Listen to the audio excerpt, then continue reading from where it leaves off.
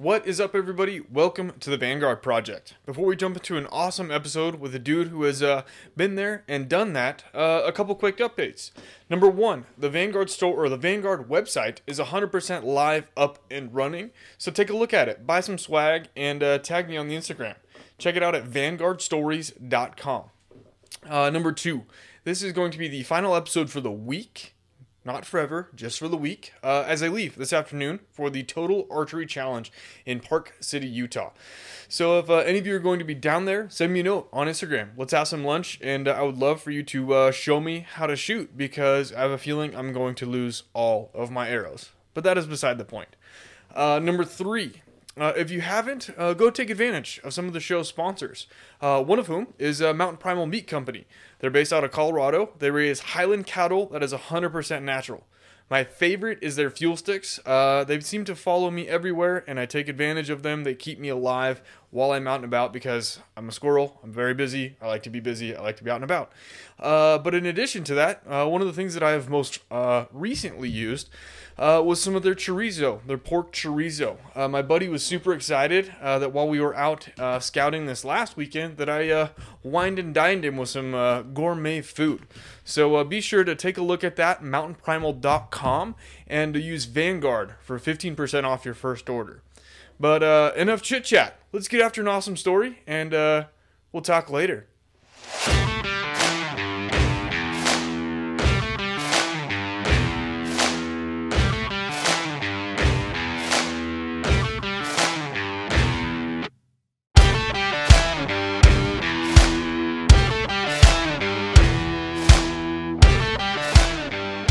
What is up, everyone? Welcome to the Vanguard Project. My name is Austin Jardine, and I'm just a dude out in Idaho that loves talking. You can ask my wife. She would attest to that any day of the week, that I'm a bit of a chatterbox.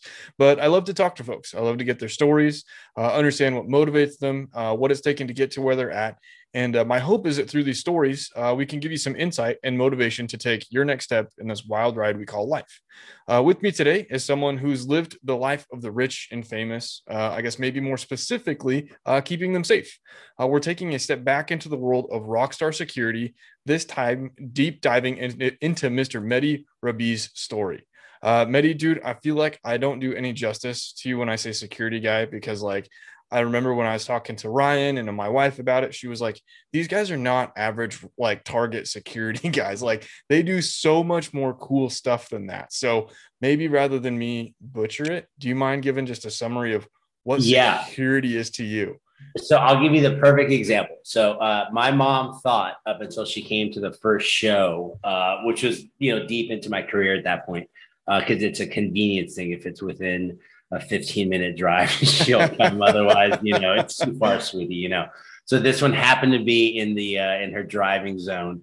And up until then, she thought, honestly, I was a guy, wearing a badge on my shirt and maybe a baton. She knew I had a gun. That was the other thing, is I bought a gun and I was still living at home, an HK USP9 full size that I still own. It's a beautiful gun. Anyways, I digress. So she knew I did security. And so she comes to the show. We put her at front of house. For people that don't know, it's that center part of the floor that faces the stage. There's usually an audio and a video engineer there. Everything's tuned to that position. That's basically the best seat in the house. So I sit her there. I know she's protected. We've got security people and my guys are there and stuff. And we're doing this show, and barricade breaks. So usually that happens when there's a GA or a general audience, and it's just kids that are moshing on the floor. They get to stand real close to each other. And sometimes it's good barricade that restricts them. Sometimes it's not. And this was one of those situations where it wasn't. The barricade broke. We stabilized it with some piping. And then kids are kind of wedged into the broken part. And I'm picking them up, and I'm, in my mode of fixing the barricade, directing, the medical staff to bring folks in, and fire's now shut the show down, the lights are up. And I look up, and, the best seat of the house is basically the center of the stage. And I see my mom, staring at me, like bug eyed. You're going full Hulk mode on these kids. Yeah. Like literally, you've got to pick these kids up out of, and they're pinned down, as quickly as you can get them out of there. And, And I was like, oh shit, that's my mom. And like, I was nicer pulling the kids out and stuff. And so she told me that night, she goes, I really didn't know what you did. Funny side story to that too. She's waiting. The band's doing an autograph signing, and an old lady knocks on the perimeter doors, and my mom lets her. And she said, "Oh, my daughter really wants to go meet those guys." And my mom doesn't understand, the stardom, because they're very nice. That this band was a group of younger guys. She made them food. They absolutely loved it. She didn't understand what gods these were to other Sure. people. And the etiquette, I She imagine. pops in her door and she lets this grandma and this little girl in, which is harmless, but still breaches security and all that. I'm like, Mom, you can't do that. You can't fucking just. And as soon as I said fucking, the like pop to the back of the neck, person. And it's, the at that point the arena's empty. And it's just the band signing for a few fans or whatever, and you can hear this thing like pin drop, and I'm like, everybody tell my mom to do it. So we shuffle the grandma and the kid in, and they get an autograph or whatever. And then when they're down, like the band, we're, your mom just hit you. I'm like, yeah. They're like, man, he's one big badass, but when his mom's around, pops him right in the back of the head. Yeah. So that's it. Like in a nutshell, that story is great because it's the arenas, the barricade, dealing with injuries and status, and advanced planning for having the barricade out there, and then not having it, and when it all shows up, and trying to jerry rig what you can with what's there. To basically keep the show going, because at the end of the day, a big part of your job is to make sure that show happens, that those artists are healthy and safe, that they show up, that those kids are healthy, that they can make it through the whole show. So you have, triage stations and water stations and cool off stations. Those are all things that, I don't want to take credit away from anybody, but it's the security people that demand those things. Yep. They get overlooked by a lot of other people, but we're the ones, in that barricade, in the pit, as we call it, taking care of those kids. And those kids are as important to us as anybody else's, because at the end of the day, we're there for them. Yeah. Okay. So you sent me a couple articles of some really funny stories, and funny as in morbid. And maybe before we get there, because funny and morbid is sometimes overlap. That's very true. They're one and the same, kind of depending on who you are. One of the things that I like to get out of these conversations is how you got into your job, because from talking with Ryan a little bit, right, nobody has the same path into that world, right? Everybody does. And there's no real formal way to get into it. So how did you land into this job? Because for a kid, like maybe coming out of high school or college, like it sounds like a lot of fun, being kind of responsible, traveling, all of these stuff. So how did you get into it?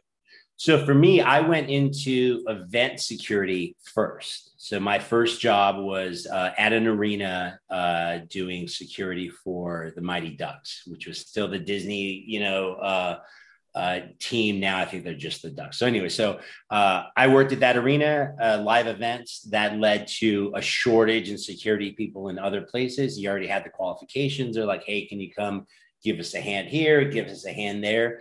I was 18 and super eager, and so anywhere there was a show to go to or something, and I went to it, and being exposed to, they took us out to Vegas one time, and we did the Grateful Dead, and I watched people have heat stroke in the middle of the desert. They took us out to Jack Murphy Stadium in San Diego. It was like 20 security guys on a fight team, which is basically running into fights of 40 or 50 guys and trying to break it up. Like you're running to a fight, on the way to a fight, you see another huge fight break out. You're like, do we go to that fight, or do we stay and deal with this fight?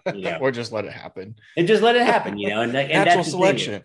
Yeah. Nowadays, flash forward from that was 96, 95, 96, something like that, to now, you just let them fight. You become more of a liability and a threat to your organization, yourself, all those things, by jumping in there. And half the time they turn around and turn on you, and I think, as from the law enforcement background and stuff, the domestics are the most dangerous situations to be involved in. And you just let them do their thing for a minute and let them tire themselves out. If it looks like somebody's going to get hurt, I hate to say it, like being a parent, I'm better at dealing with these things. Like you almost want to hit them with the garden hose, just cool them off a little bit. Nobody gets hurt with the garden hose. Yeah. I feel like our law enforcement should have that equivalent, like I've heard that with dogs and a fire extinguisher. Somebody told me yeah, that. you remember those old school ones where you just pump them up with water and air, and there's a Okay. little nozzle on the bottom, and Yeah. you fill it up, and you can just fill it and refill it. Huh. Yeah, my dog, this is totally off topic, got in a fight the other day with the neighbor's dog. I think the neighbor's dog scared the shit out of him, and so they were getting after it. And I was like, I don't even know what to do. Like, I can't get a hold of any of them because they're moving around. And somebody's like, "Oh, fire extinguisher." And I was like, "Where were you last week? The heck, dude?" But anyways, okay, so you got into it, working Mighty Ducks, getting in the middle of fights, Grateful Dead, watching people do heat strokes. Was there anything in there that like?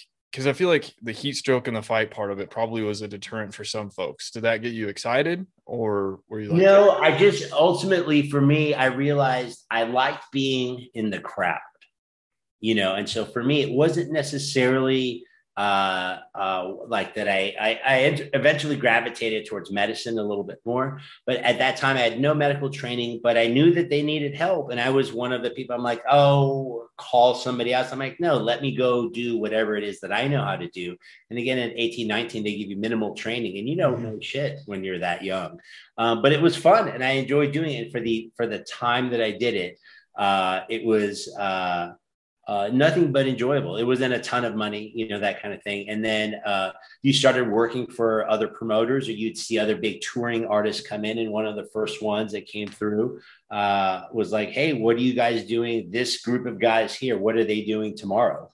And our supervisor would always say, they're here if you need them, blah, blah, blah. And then we would get a little bump in pay if we were requested, that kind of thing. So you knew that you were going to get paid more if you stood out to the touring staff, and if you were doing a great job and people noticed and you were kind to folks, because that's ultimately, people see that if you have the ability to be a tough guy, that's just a tool on your belt. Sure. You have to have all of these personal skills, these customer service skills, like I used to have my guys read, the Walt Disney Be Our Guest book, because it teaches customer service to everybody. We had to read it when we first went on in the Ducks, and I profoundly changed how I thought about people. That at first it goes from being adversarial to very commonplace, thinking that you got to look out for these people. And even if it means you got to put them in handcuffs and take them to jail for being drunk, you're still at the end of the day, you kind of still have their best interest at heart. You don't want them to go crash their car. You don't want them to hurt themselves. You don't want them to have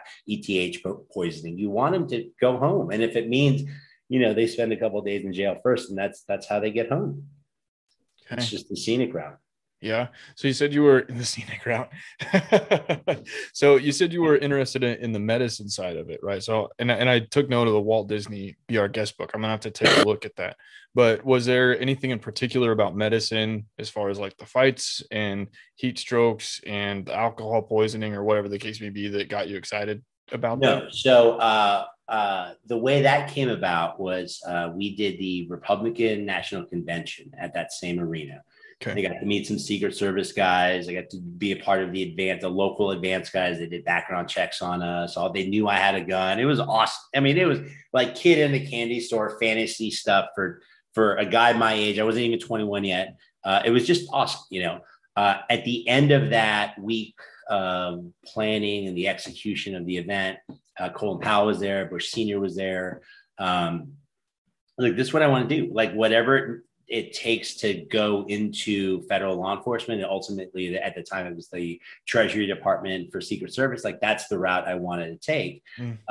My family, my mom was a nurse, and so the strategy is because they have paramedics, on their details, and most teams now, paramilitary teams, have some kind of medical element on it.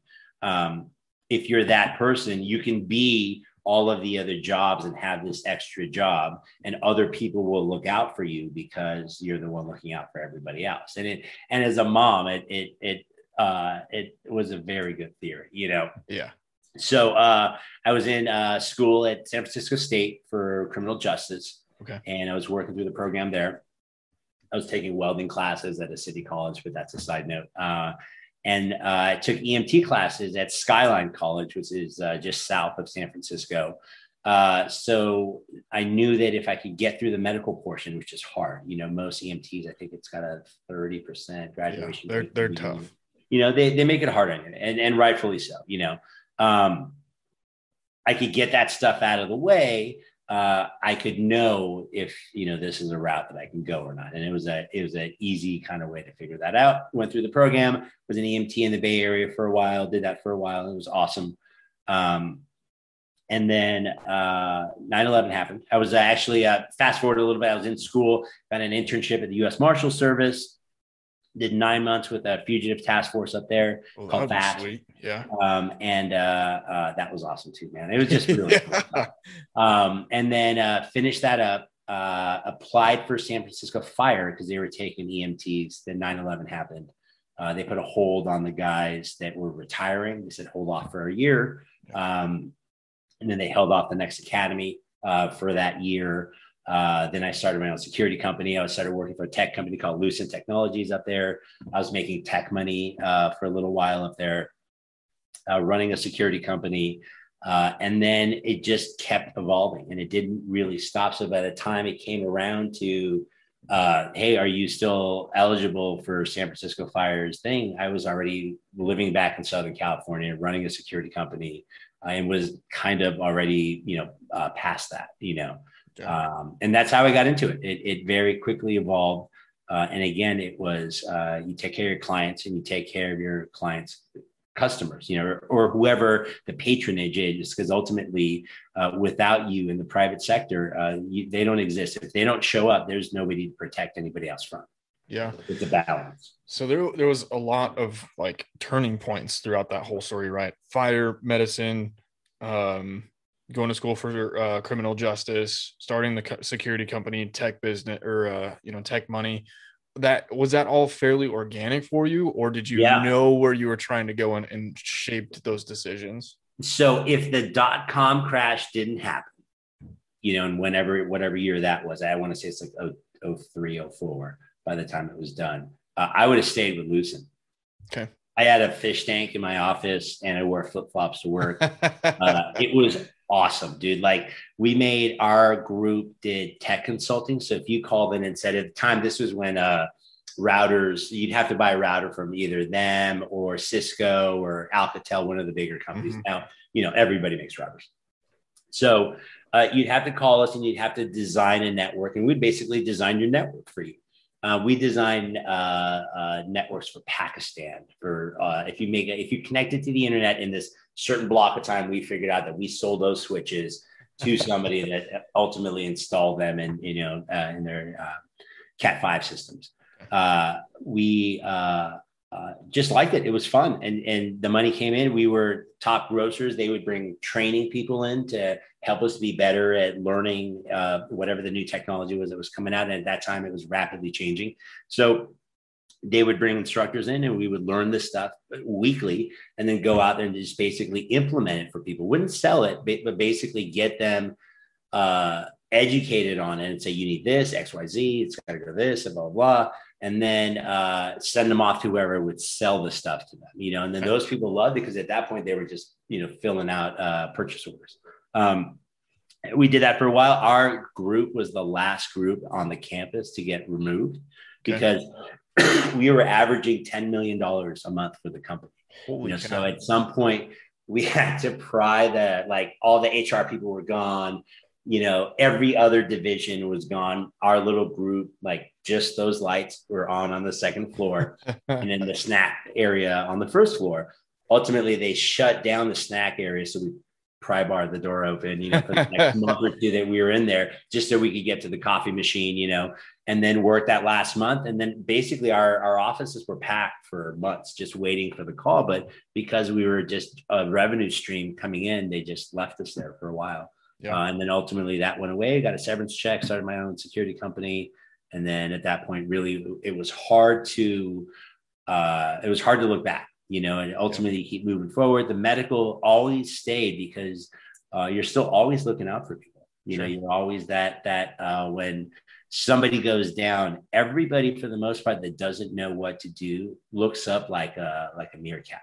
They'll like pop up and look for help, like who's coming to help. Yeah. And you're that guy, or you want to be that guy. Yeah. Or I ended up being that guy, I don't Mm-hmm. know that I necessarily wanted to be that guy. But somebody's got to be that guy. Yeah. Situation dictates. So when you started the security company, then I have like this idea of security being like, MI6, gizmos, gadgets, all sorts of fun stuff in a storefront that looks dodgy. No. Okay. So this was physical security. So at the time I was working a bunch of nightclubs in the Bay Area. Okay. So we had that staffing and training because you'd have to do alcohol beverage control was the licensing division. So you got to do that training, you got to do guard training, you got to do baton training, So we did all that stuff for them. And then would deploy the best people that would be the best fits. And I think at that point we had like 5 or 6 different venues that we were running. And it was great. It was just, it was mostly cash, honestly, at the time. The bigger clients came in as clients would come into these clubs and venues and say, oh, I need a guy. Who do you know that does that? I'm like, oh, we've got actually a executive staff for that. And we had a bunch of guys that were a little more clean cut that had better cars, and really they would use their personal SUVs, Mm-hmm. That got us a client with the Best Damn Sports Show with Fox. So then we had to get a license with Fox, and we had to go through the payroll division. And I had to do some paperwork, which I didn't have, and get a city license, which I didn't have.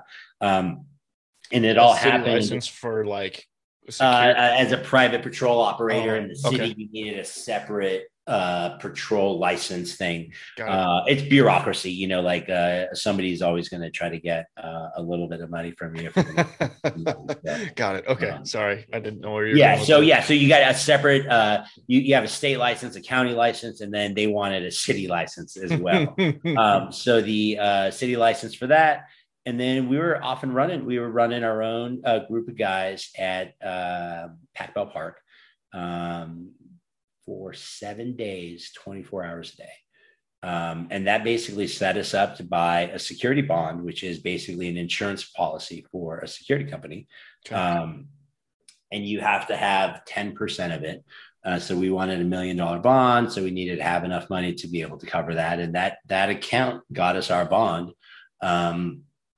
And then we just kept doing the same thing. We just were able to pay our guys a little bit more, and it just kind of kept layering it. And that's where the touring came in. When you started to bring guys on to work for you, were you looking for specific types of people, or was it just like anybody that was hungry and could learn?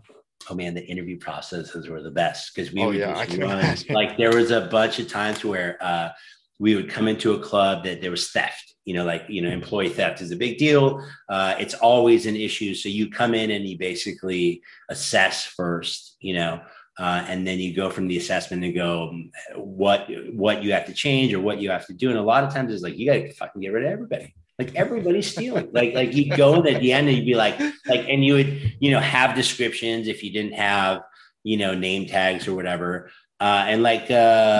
The tall, good-looking guy that looks like he's on Baywatch, yeah, he's stealing. The whatever guy, yeah, he's stealing. That guy, yeah, he's like that's. They're like that's everybody. I'm like, I'm sorry. I'm like, we can get you decent people that aren't thieves for a couple of weeks, so you can get a different staff in here. We would try to help move people from other clubs or cover, and it became less of a competition and more of a family. Like the bars and the nightclubs in the Bay Area at the time, it was a real community of folks that were just like. Everybody makes monies on Fridays and Saturdays, Wednesdays and, Thursdays or the Metro nights. There was, gay specific nights as well. So you knew that like on a Monday was for the most part an industry night.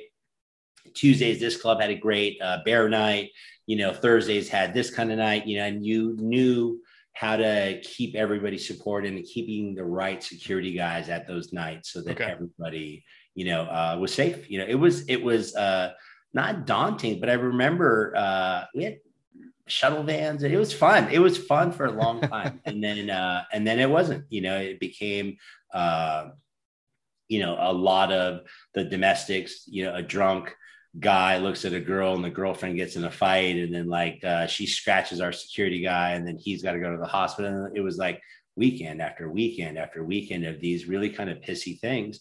Yeah. And we just very quickly pulled away from the inebriated part of it, and then just kept the executive part of it and just stayed with looking after people. And they just happened not to be drunk.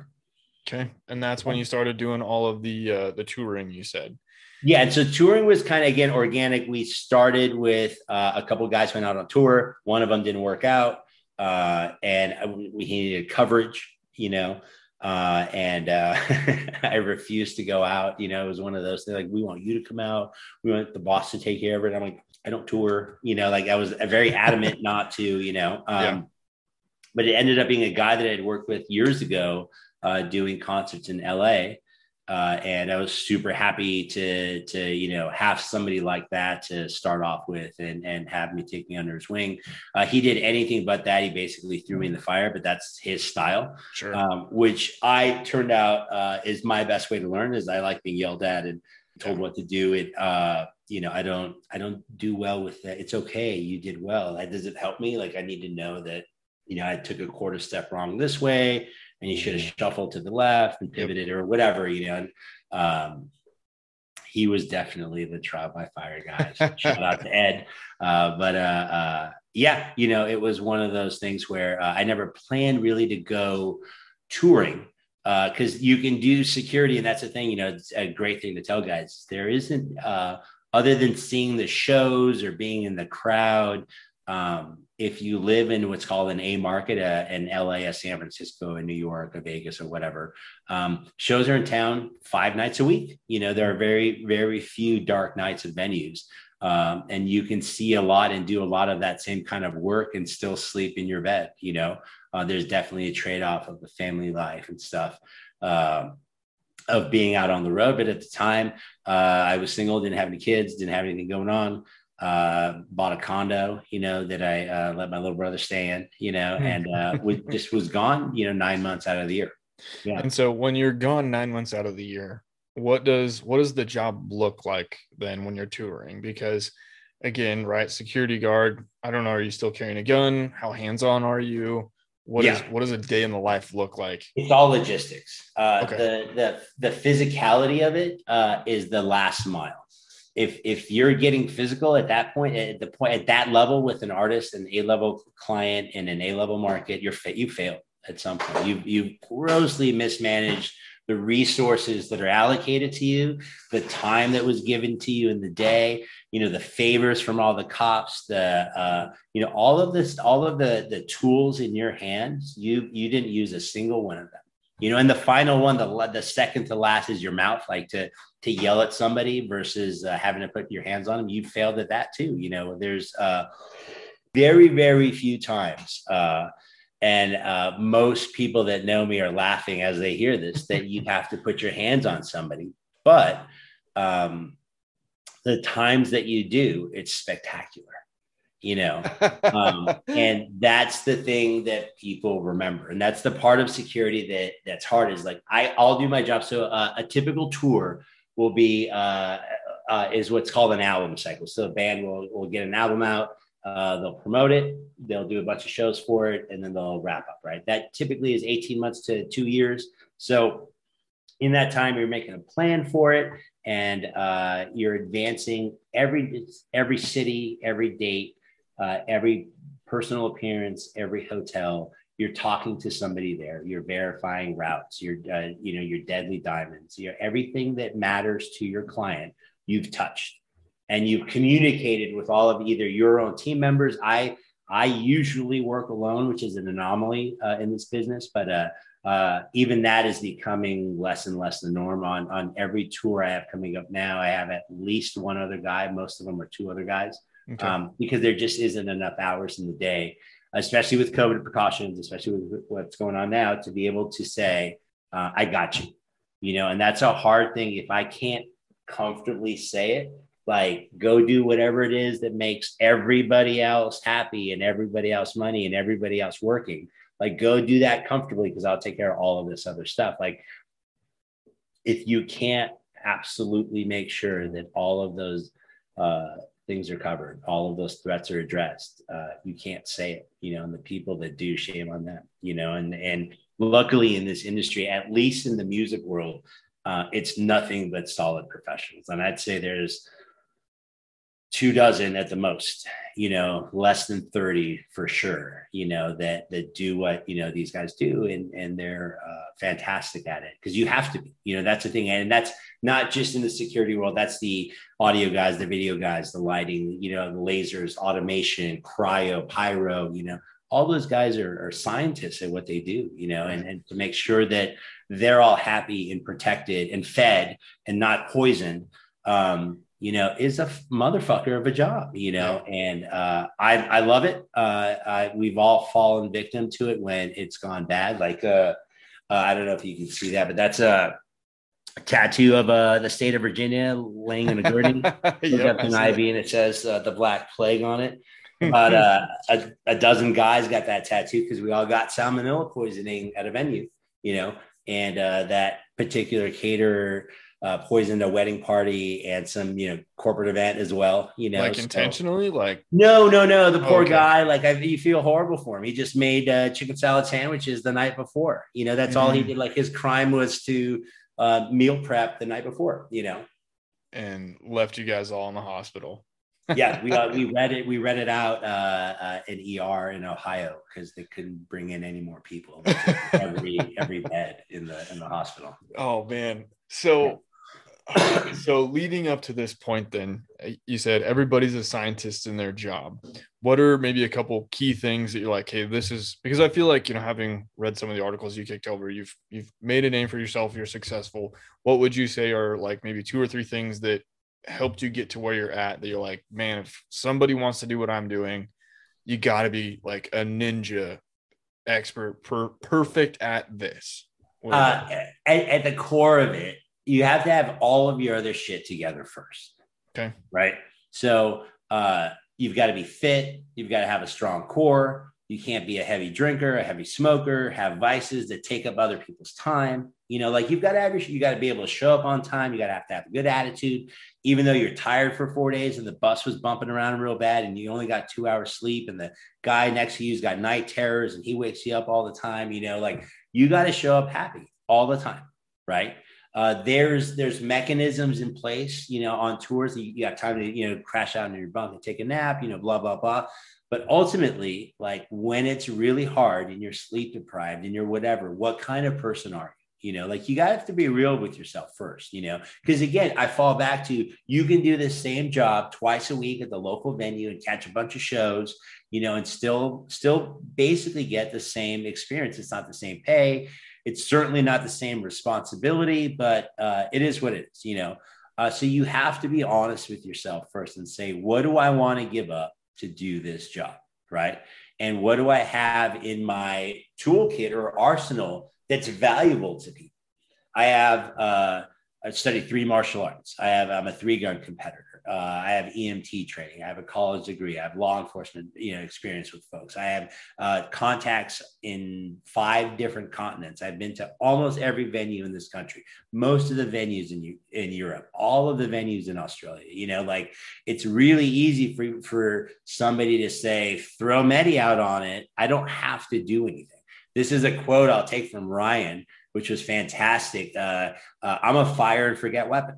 You launch it off and you go have a cup of coffee. There's nothing else for you to do when you hire somebody like, there just isn't, are you that person, or are you somebody that needs to be told how to set up a PDF, how to email a vendor? Like, those kinds of things are as important as being tactically proficient, having your driving down, like, those are all things that I've acquired over the years. I was in a big shooter. I was firearms competent by what every law enforcement standard is up until 2013 or so. And then I got in a 3-gun, and I can't tell you how ignorant I was to what a firearm was up until these last few years, and still I'm learning every day, and I have a firearm in my hand almost every single day now, and for me, I almost never carry a firearm doing music protection. And the reason for that is because if I'm with an artist, and again, we have an album cycle, and I'm in Vegas today, Houston tomorrow, New York the next day. I can certainly carry and figure out how to carry in those places if I have to, right? But if the threat level is so high, we're going to have other resources around us, right, that are local. And if I, heaven forbid, have to kill somebody, I'm now off that tour. Yeah. Right. Because I have to stay in that city. I've got to deal with whatever a lot of other things that go into it, legalities that have to come up with it, and the tour goes on again, because it is the most important thing is the tour continues to go on, right? That everybody keeps making money. So if I come off that tour for doing my job, there's no perfect shooting. You can't, I got winged. You can't call it any better. I'm still off the tour. Sure. Right. So now I've failed my client, not only because of the threat, but because I had to deploy my weapon. I would consider myself in the second ring of protection, so that somebody in my first ring of protection has failed to address that lethal threat. Now I've drawn my weapon and I've fired on somebody, and heaven forbid I've killed somebody. Right. And it's flawless and, correct in every way. I'm done, and moving forward, a lot of other clients, even though it was right, will go, I don't know, he killed a guy, or he shot a guy or whatever, So even though I'm firearms proficient in the music world, it doesn't make sense because one, the threat level isn't there. Most of these guys, if they have that kind of threat, we've already addressed what that threat is. And you like if they have a stalker or something, that's a whole different thing. Is I've executed search warrants and arrests on a dozen stalkers. And I'm not a law enforcement officer, but I've built up the investigation for law enforcement through my experience in criminal justice and stuff, that I don't have to say, hey, this person is doing this. I'll build the case on the person and then present it to the local law enforcement and to the FBI, and then they'll take it from there, right? So for me, I'm dealing with that lethal threat before the fucker even shows up. Okay. Right? He's not going to show up with a gun for me to have to shoot him so that I have to carry a gun because I'm playing a different game than they are. Right. Sure. But at the end of the day, if I have to carry a gun, in the music world, very rare. But right now, I'm not doing a lot of music stuff. I'm doing a lot of private stuff. I'm armed every single day. Yeah. No. Okay. So I'm going to make sure I got a lot of it because there's a lot of really intricate things there. So if somebody's trying to get into it, the best thing to start with is, do you have your own shit in order, right? Are you healthy, happy, functional, on time, reliable? And be honest with yourself with these things because they matter for every successful endeavor. Yeah, totally agree. Then the next thing is don't get too hyped up about security with guns because your job, to your point, is more logistics and knowledge and communication more than just about anything else. Yeah. And then I like the caveat of the martial arts because I think kind of on the flip side of what you're saying is that the threat level might not be to the point of firearms and or, having to take a life so much as nullifying a threat with hands-on getting, like jujitsu, for instance, right? Yeah. Or Krav Maga. There's other ways to I did Aikido. Like for me, Aikido worked really well. I did Kali growing up with my brother. Then him and I competed in Taekwondo, and then we kind of split off. He went into boxing. I went into Aikido. And man, I was doing Aikido out of Orange Coast College in Costa Mesa, California. And then working security shows. Like I'd do a class 2 to 4 on Fridays, and then go do concerts in LA Friday nights, and then work mosh pits and basically put these wrist holds on real people in real life, not standing in front of you and presenting very cleanly, but, a guy taking a swing and you can throw a wrist lock on him and like, oh my God, I can't believe that worked. So that's cool. The practical application of classical martial arts is something I feel like everybody should practice either on, sparring, on a bob dummy or something, but the practice of doing things softly, heavy, whatever. But yeah, martial arts is absolutely important. What else? I didn't mean to cut you off. I'm sorry. No, you're good. I think that was it. But the martial arts, it's funny that you say that because my wife has practiced Archon when she was going through the academies on me. Yeah. That shit sucks. I'm not a fan. And Yeah. she's not very nice to me. So she's going to be like, you're a little baby when she hears this. But okay. So on the flip side of that, then what would be a couple things that if you would say don't get into this line of work because of this reason that you're like, man, this was something that Uh, sticks. Think about it. for that, don't do it for the fandom.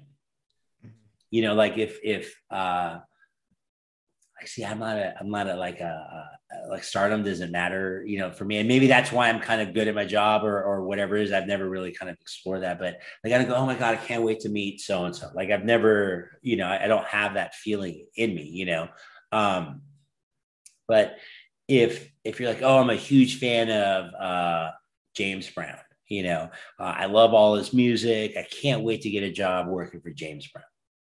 And then you meet James Brown and he's having a bad day that day, and then you don't like James Brown so much anymore. Now you don't like your job anymore, so it shouldn't be about James Brown or any other artist or any, industry even, like I'm a big fan of cars. I'm motorsports. I'm a gearhead. I love cars. I've never worked, like I've worked a couple of F1s and I'm like, peering over the gate and super excited when the cars go by and, not really scoping out the crowd. So maybe that's not my best industry, I listen to the music that's around. Like I've only become fans of artists after I've worked for them. I never was an Alan Jackson fan and I worked for him, decades ago. He's a fantastic guy. And every now and again, a song comes on, man, I love that guy, and that goes across every musical genre. I've worked for people I had no clue what even that genre of music was and became a big fan of it. I've also worked for guys that are such fans of music that on days off, they'll want to go see other more obscure bands. And I become fans of the music that way. But I never went into it because I was a fan of music, Yeah. At the end of the day, I like to think of myself as a caregiver. I like to say that, at the end of the day, you're looking out for people as much as you can. You're not hurting people. You're not trying to hurt people or get people hurt. You're trying to look out for them. You want somebody to show up, have a good show, a good time on stage. You want the kid to come into the show, not feel bullied at the door, not get smushed in the front of the crowd, maybe get a drink of water when he's thirsty and go home without feeling awful. Like win for everybody, it's a utopia that you hope for. And in the security world, like I was saying before, where like, our perfection is zero. Nothing happens when you don't hear that kid or the band member comes off stage and he doesn't say anything and the lights come on and everything's normal. Like you're bouncing off your seat, but everybody else just looks around and goes on with their day because it was normal. Like we strive for zero, like in law enforcement and, in the private security, it's like a paperless day, like where you don't have to fill out a report. Fuck, man, that is the best day in the world. When no news is good news. Yeah, man. All right. So now on to something fun. Well, this is all fun, but you, like I've kind of alluded to, and I've been waiting to get to this point. So you've been in some pretty shitty situations. And like kind of alluding back to your mom seeing you the first time, throwing kids out of the barricades and whatnot. What are some crazy stories that we could get into that you feel maybe comfortable sharing? So we got stuck in an airport in Malaysia, in Jakarta, for like 3 days. That was sucky. We almost got electrocuted in Vietnam. Okay. Like you start thinking about it, like we, some guy tried to give us some sketchy pills in Kuala Lumpur and a Buddhist monk in a temple, part of the fun of travel, like less happens at the shows, because again, like you're planning for it, you've set it up, you've advanced it. It's supposed to be, uneventful. Right. Sure. So, times like I had one time in a oh, this is a great one. We were in either Santiago, or Caracas. We were one of those countries where the law enforcement, they'll bring out like SWAT guys, and the SWAT guys will have like hockey pads on. So like articulated, knees down to the shins, and then they come down, almost like prison stuff, but like older, Yep. We had a kid flash a green laser at one of the band members, and he goes over and we have what are called dead mics. So all over the stage, there are these very discreet black microphones with a switch on the bottom. You can walk up to it, step on the switch, if you've got a guitar in your hand or you're busy or whatever, and say something, and all of the techs and the security guys can hear this thing, and then so he comes over and says, hey, there's a green laser on my chest. And so we all, instantly perk up and we look, and I see it. It's, 1 o'clock, 200 yards out. I see it, call it out. And I just jump off the stage and beeline through the crowd, get to him. And he's like a waiter, and he's using it to tell people like, you have to pay me. Right. Because it's not a threat, but it's what's called a showstopper, where the artist feels threatened and he doesn't know what's going on. And he's about ready to walk off stage because he thinks there's a gun pointed at him, sure. And it's just a guy trying to get a tip, like it ends up everything, even though it's not a threat, it's a risk to the show, which ultimately becomes a threat, So there's these security threats, and then there's these production or show threats or show stoppers, so it's got to stop, So my Spanish is okay. And in my most broken, winded 200-yard dash sprint, again, you got to keep your cardio up, keep your shit together, because when you get there, you have to be able to perform, Right. And you can't use it. He goes, he's like, fuck you, And so he puts it up, and I take it, Yeah. Because I'm 6'5", and at the time 270, and fuck you, So I take it and I start walking. He jumps on my back, and we're dancing around. I'm like, God damn it, and now I also have to get back on stage, So I see the cops. I get over to the cop and I flip him over my shoulder, and I tell the cop in Spanish, or my best Spanish. He's pointing it at the artista, it's peligro, and he's like, oh, I get it. And so as soon as the kid gets up, he just pops me, right? And this guy is I'm 6'5". He's tall. He's 6'8". Oh my God. And he's got the hockey stuff. I mean, he's just like a monster, right? Yeah. And he just picks the kid up and he shakes him a couple times, right? And then he puts him back on the ground. And I go, this laser is his. He was pointing it. And he's like, oh. And he cuffs him. And as he's walking away, my guys are now running down the side. The show is stopped. He's like, no, I'm getting off stage, Right. So I grabbed my radio. I go, it was just a waiter. I said, I'm talking to the bar staff now. We're collecting all the green pens. It's only the waiters, blah, blah, blah. They get talking, get the show back on, end up giving the kid a shirt and stuff. So that's the other part of it too, is it wasn't really his fault. He didn't say fuck off, right? Yeah. I wouldn't have taken it. If I didn't take it, he wouldn't have jumped on my back, right? It's a domino effect. So you calculate every move because you understand that there's going to be a counter to everything that you do, right?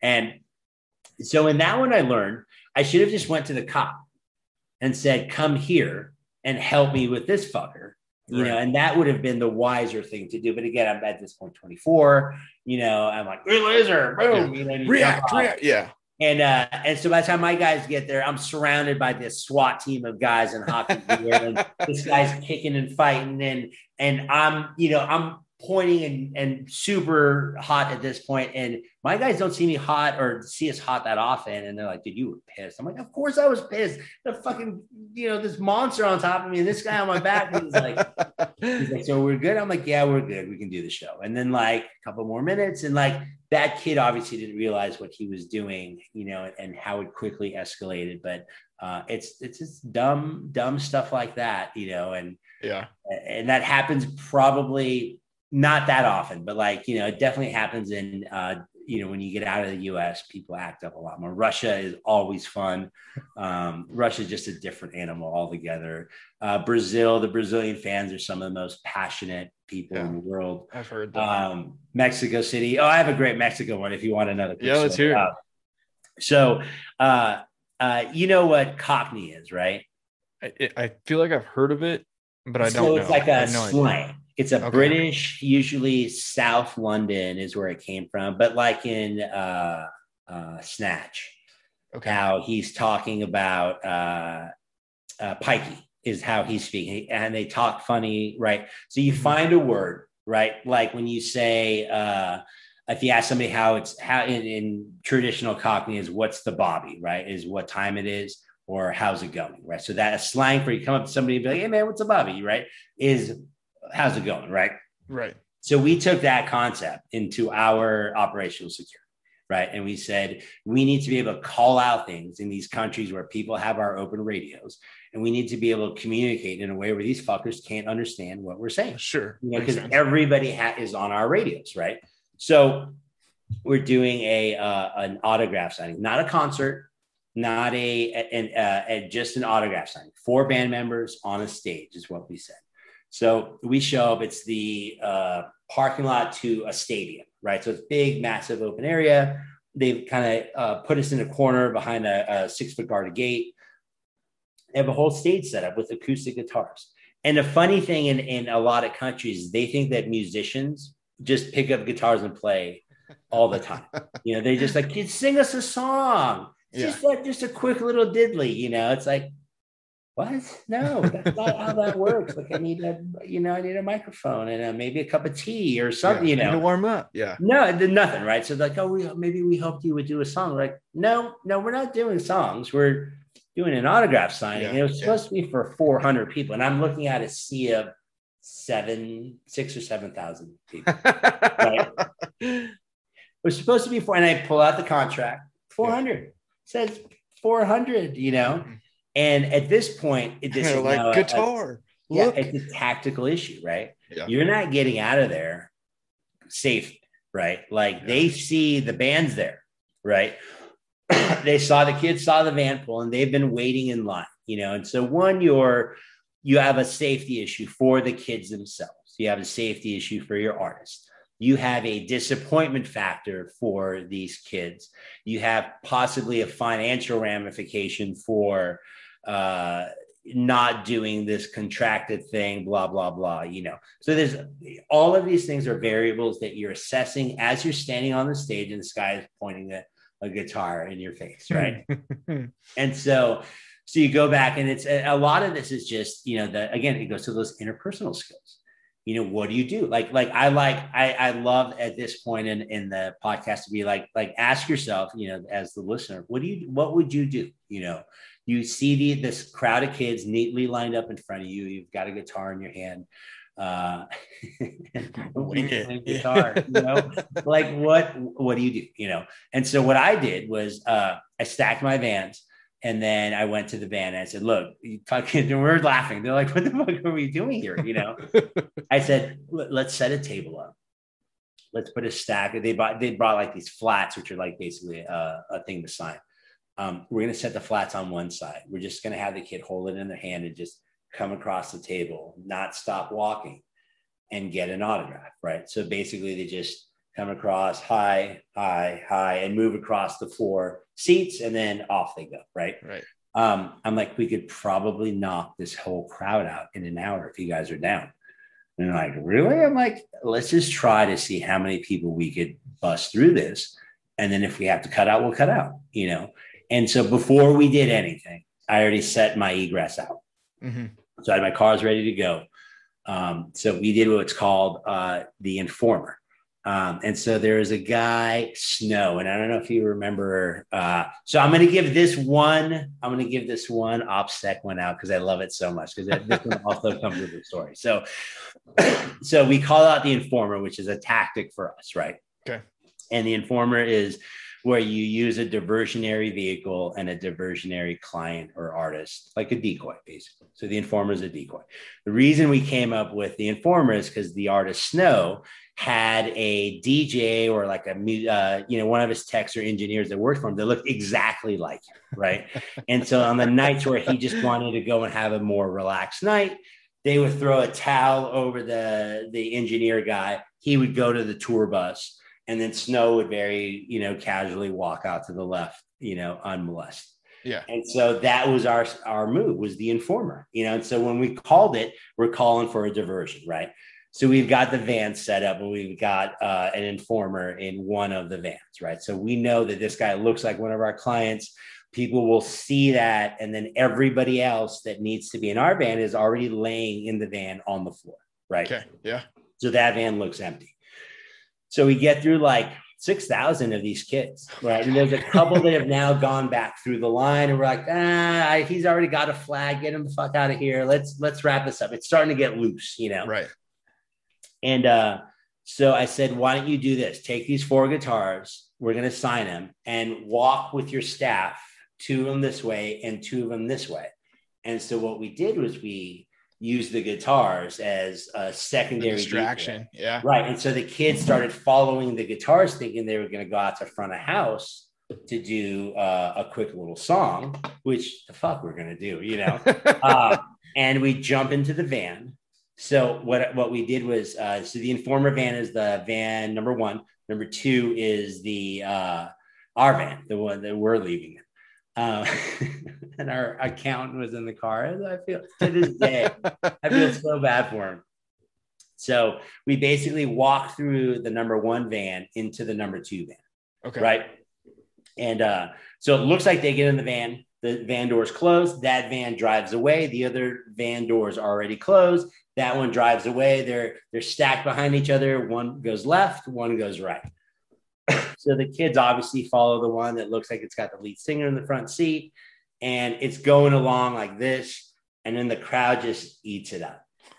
And you don't even see, like, we were 10 to 15 yards away from the van. You couldn't even see it. It was gone. People were on top of it. People were completely wrapped around it. It makes me think of like a zombie apocalypse movie. It looked exactly like a zombie apocalypse. And then we just made this right, got on the expressway and had symphony music on. And in my mind, nothing happened, right? It was just another day. I'm gleaming because this amazing plan, the diversion. I felt so bad for Carmen, poor guy. Shout out, everything worked out. Some kids thought they were going to get a guitar. They probably didn't, but everything worked out, and they're like, that was the most awesome thing we've ever done. Thank God you guys thought so too. That was huge, right? Nobody said anything. I thought they were freaked out or whatever, but they were super cool with it. And to this day, those guys still talk about it. We still talk about it as one of those just, sometimes you just catch a win, and that was one of those fun ones. That's awesome, man. All right. So COVID hit you guys pretty hard, but before we go down what you did and kind of, to use Ryan's word, pivoted, and to pull the friends phrase, is there anything else that you were like, man, this is something super important that I want to share related to kind of who I am, what's brought me into the security world, anything kind of on that plane? I don't know if I have an outline like that, but no, I think we covered a ton of stuff. At the end of the day, you have to be well-rounded, for the guys that are looking or listening to this and thinking about this thing. Just be well-rounded. The other thing that nobody taught me is like you make good money, invest it. Don't put it in the fucking bank and save it. Savings don't do, I wish somebody taught me about just putting it in like dividend earning stocks. Yeah. Really, basic things. Learn about the world around you first, and then by learning about the world around you, you can help others, navigate the world. Because most of the time that's what you're doing, is you're helping others navigate the world around them. Yeah. I love it. Okay. So COVID hit. And, I know some folks went down teaching, some folks went down going back to school, flipping burgers. You did something different. I did. What did you end up doing? It's interesting. So I did kind of the same stuff. I still did the protection because the unrest started pretty quick, right? So people were like, how do I get a gun? I need some gun training. What do you do for your house? What do you have a solar panel? What do you do if the power goes out? There was a lot of that, and that still goes on today, right? Yeah. But very quickly we realized that, what do I like? And at the core of things that, if you do something you love, in theory, you never work a day in your life. I haven't found that thing. So I don't, it all feels like work, I love the things I do, but they're all work, but we had, I've always had I call myself a second generation farmer. Cause my family, when they first moved here, they had an entire crop, and I'll have to put it on my Instagram, but they had rows of farms in downtown Hollywood. You would never imagine, they had a parking area in the back that was dirt, and they They had it dug up, and they put good soil in there, and they had basically we had a farm in downtown LA. Anyway, so cool. So from that, there's just a love of plants and growing your own stuff and food, and very quickly it turned into things that relieve stress, relieve inflammation. So for me, doing the touring stuff for years and injuries abound, and all that stuff. I don't take a lot of drugs to help with things. Every drug that you take has some adverse reaction. Tylenol is bad on your liver. Aspirin, burns holes in your stomach wall. Blah blah blah blah. So looking for things that didn't have a negative effect, we quickly turned to CBD, and we quickly realized that it's today's modern witch oil. Unfortunately, the processes and how they make it, the standardization for how they test it, it's just all over the place. In 2018, Congress passed the 2018 Farm Act that helped kind of regulate it a little bit more, made it a little bit legal for folks, helped them get funding, that kind of stuff from the USDA. And so we looked at that, and we had a friend in Pahrump that had some property that was doing the same thing. We looked at the end of the day, the product that we wanted. So we started at the end, like what do we want to see in our hand, and how do we get that thing in our hand, right? So we looked at what that product was and how to source the ingredients in that product, and then we worked our way backwards, right? So then we went to a geneticist, and we figured out what specific hemp plants had the oils that we were looking for. Okay. And so we grew those plants, and then we took the flowers off those plants and treated them the same way that they treat cannabis flowers, right? So marijuana that you would normally see, it looks the same. It doesn't have the same smell, but it looks the same. And we dried it the same. We cured it the same. And then we pressed it. So what we did is we used a solventless extraction process to just take the oils out without heating them up, and without trying to wash them off the plant with a solvent. Okay. And so what you end up with is a yellowish toothpaste-like consistency. And then we take that, and then we add our own proprietary mix of anti-inflammatories to that. And then that's our MCT oil. We added our carrier's MCT. So you can put it in your coffee. You can rub it on your body. But it basically has the oil cold pressed out of the flower directly into an oil carrier and then into your body. It doesn't touch a machine that isn't stainless steel or glass, like a lot of the processes that are going on. They don't filter through the leaves. A lot of hemp oil, they'll take the entire plant, the leaves, the stalks, whatever, they'll pump it through a machine, and then whatever oil comes out of that, they'll add a bunch of sugar and stuff into that. That's the product that you end up with. You don't know what oils are ending up in there, and the oils that you're looking for that have those anti-inflammatory properties really don't exist at the levels that you want them, in your body. Okay. So that's where we're at. I'm super ignorant to CBD, so I live in Idaho. So a lot of that stuff is pretty, Idaho is very conservative on a lot of these things. And I grew up very conservative. So I don't have a good frame of reference for what CBD is used for. And, let's say I were to go look at it. How do I determine what's good? How do I qualify a process for it, a company to look at? I mean, what makes good CBD product? So, it breaks down into two different subcategories. There's full spectrum, and there's THC isolated. So if you're somebody like your wife, for example, that has a job in law enforcement, she would only touch the THC isolated stuff. So what happens is they take the chemical CBD and they separate any trace amounts of THC from it. Okay. And THC is what gives you the high, right? Correct. Okay. Yeah. Yep. So they extract that part of it. Right. Exactly right. They extract that part of it, and then you're left with whatever the medicinal properties are that are left. Full spectrum is the complete oil of the plant. And the way you don't have THC in there is by breeding or choosing the correct genetics that don't carry. So one of our signature ones it isn't a CBD, it's a CBG, which is a more of an uplifting feeling, and it's specifically for anti-inflammatories. the ratio is 1 to 2,500.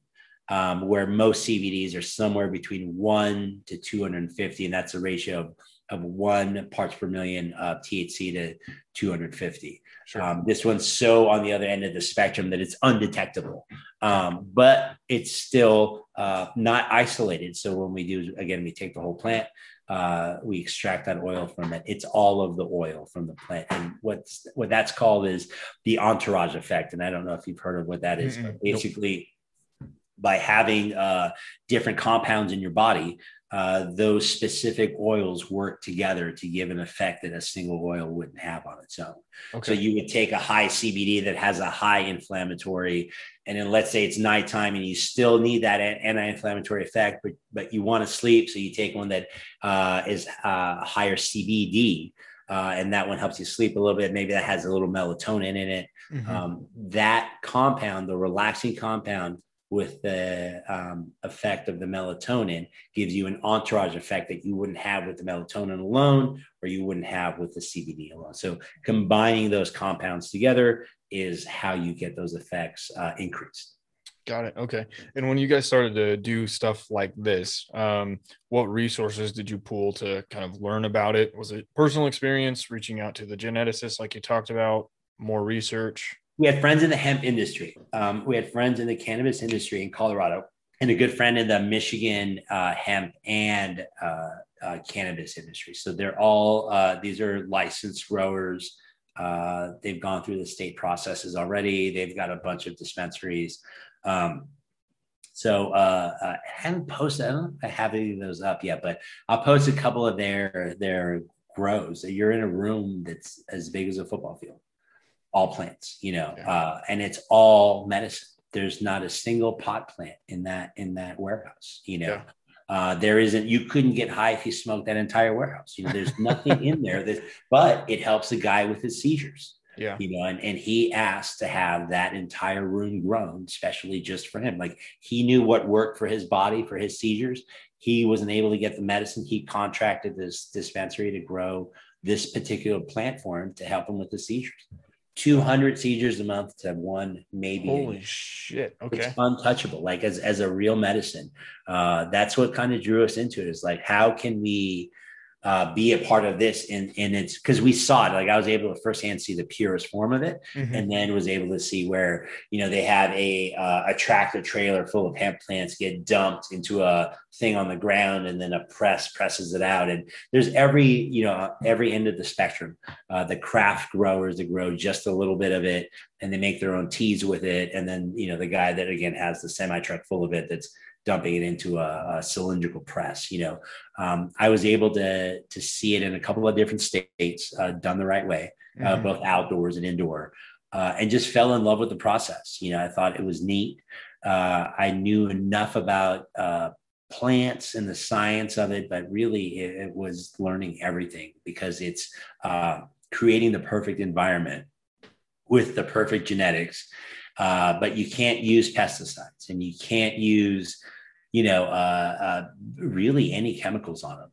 Right. You've got to test your soil for pollutants. You can't use seaweed because it has too much arsenic. You can't use, anything from the ocean might have, fish based products have mercury in them. So these trace elements end up in your oil compounds. So you have to be mindful. You're trying to be organic, or you're trying to be healthy, putting these compounds in, and you have to be mindful of the levels of them, because your plant will suck up everything that's in the ground.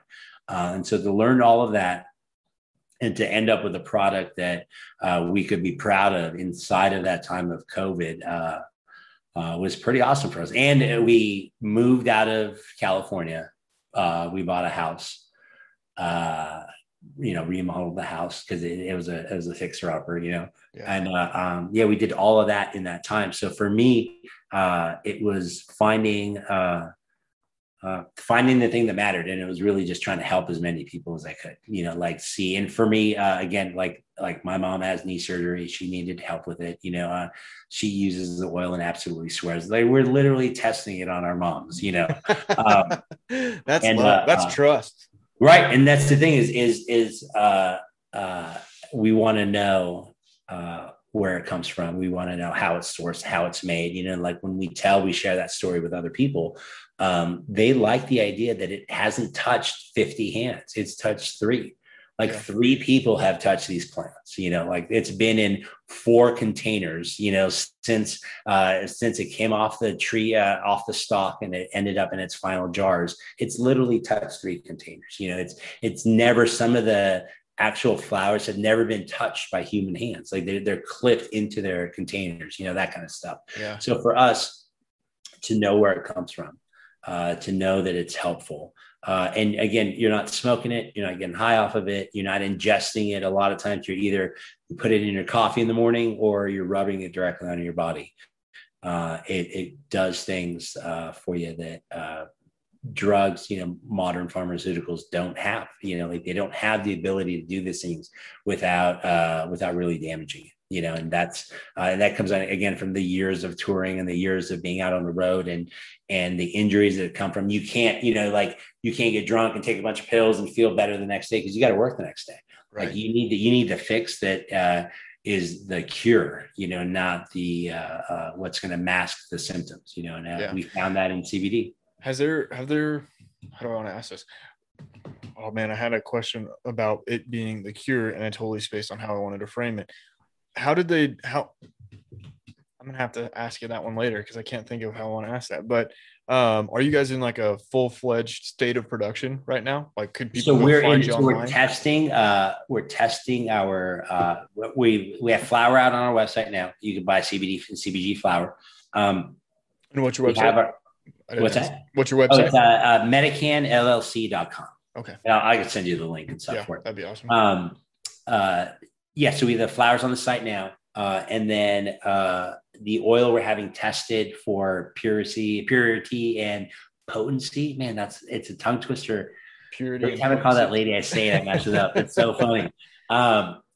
Purity and potency. And then once we get that information for the labels, we'll get the labels done, and then they'll be on the site. So we'll have one that's flavored that you can drop, and then a roll on that you basically just roll onto your body. And again, it's full spectrum. So the folks that are worried about drug tests and stuff, I'd advise you to not use it, like full disclosure. If you're worried about a drug test, we use it all the time. I've tested clean. I've had 4 drug tests actually this month. And yeah, so for me, I've tested, clean every single time.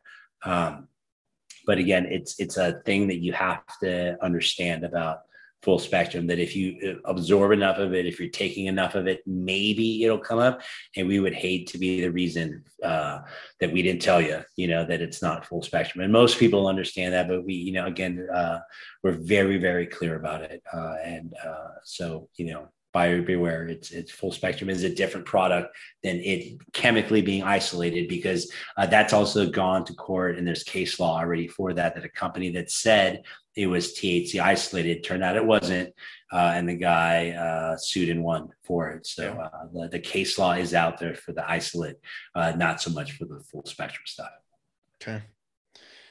Well, Mehdi, man, I appreciate it. Is there anything you feel like we missed that you want to talk about? Because I don't want to take your whole night, but I could totally go down the rabbit hole of 3-gun and more questions. But is there anything you feels pertinent to this conversation? And no, definitely, I'd love to talk guns with you. I feel like we could do an hour or 2 hours. Well, I'll have to hit you up again. The funny thing too is this is the longest I'm doing dry fire drills, and this is the longest I've gone without doing a dry fire. Nice. It's been however long it's been. I'm like, cool. Well, I will let you get to it. I think I'm gonna go. I should probably start dry firing too. I've got my rifles up here, so I might have to pull one down and play with it. But I appreciate it, man. I would love to have another conversation. Guns, anytime, dude. Whatever else. This is a lot of fun. Man, well, I hope you all enjoyed Mehdi's story. He had some crazy stories that he shared with me offline, and I tell you what, it makes you wonder whether or not being in the security business would be a lot of fun or maybe a little terrifying. But I enjoyed the conversation. I hope you all did too. Maybe learn something. If you have any questions, feel free to reach out to me at vanguardstories@gmail.com, and I'll do my best to connect people with you as needed. But beyond that, I want to give a shout out once again to Mehdi for taking the time. We recorded this a couple of weeks ago. I'm finally getting caught up on some editing, and dude's a stud. I can't wait to talk to him again, talk some more guns, maybe get his download on the 3-gun stuff, because I know that that's a world that he's lived in. So I'm really excited to have that conversation. But beyond that, want to give a shout out to my friends over at Eberly Stock. I went down and picked up one of their Vapor 2500 packs for my scouting trip last weekend, and it was awesome. It was a perfect size, super light, was able to carry just what I needed, and maybe a little bit more. And great pack. So go check them out. Give them a call. Let them know that Austin from the Vanguard podcast sent you over, and get set up, because hunting season's right around the corner. Otherwise, you guys have a great week. There will be no Madman episode. I'll be losing arrows at the Total Archery Challenge. So if anybody's down there, let me know, and we'll link up. Have a good one.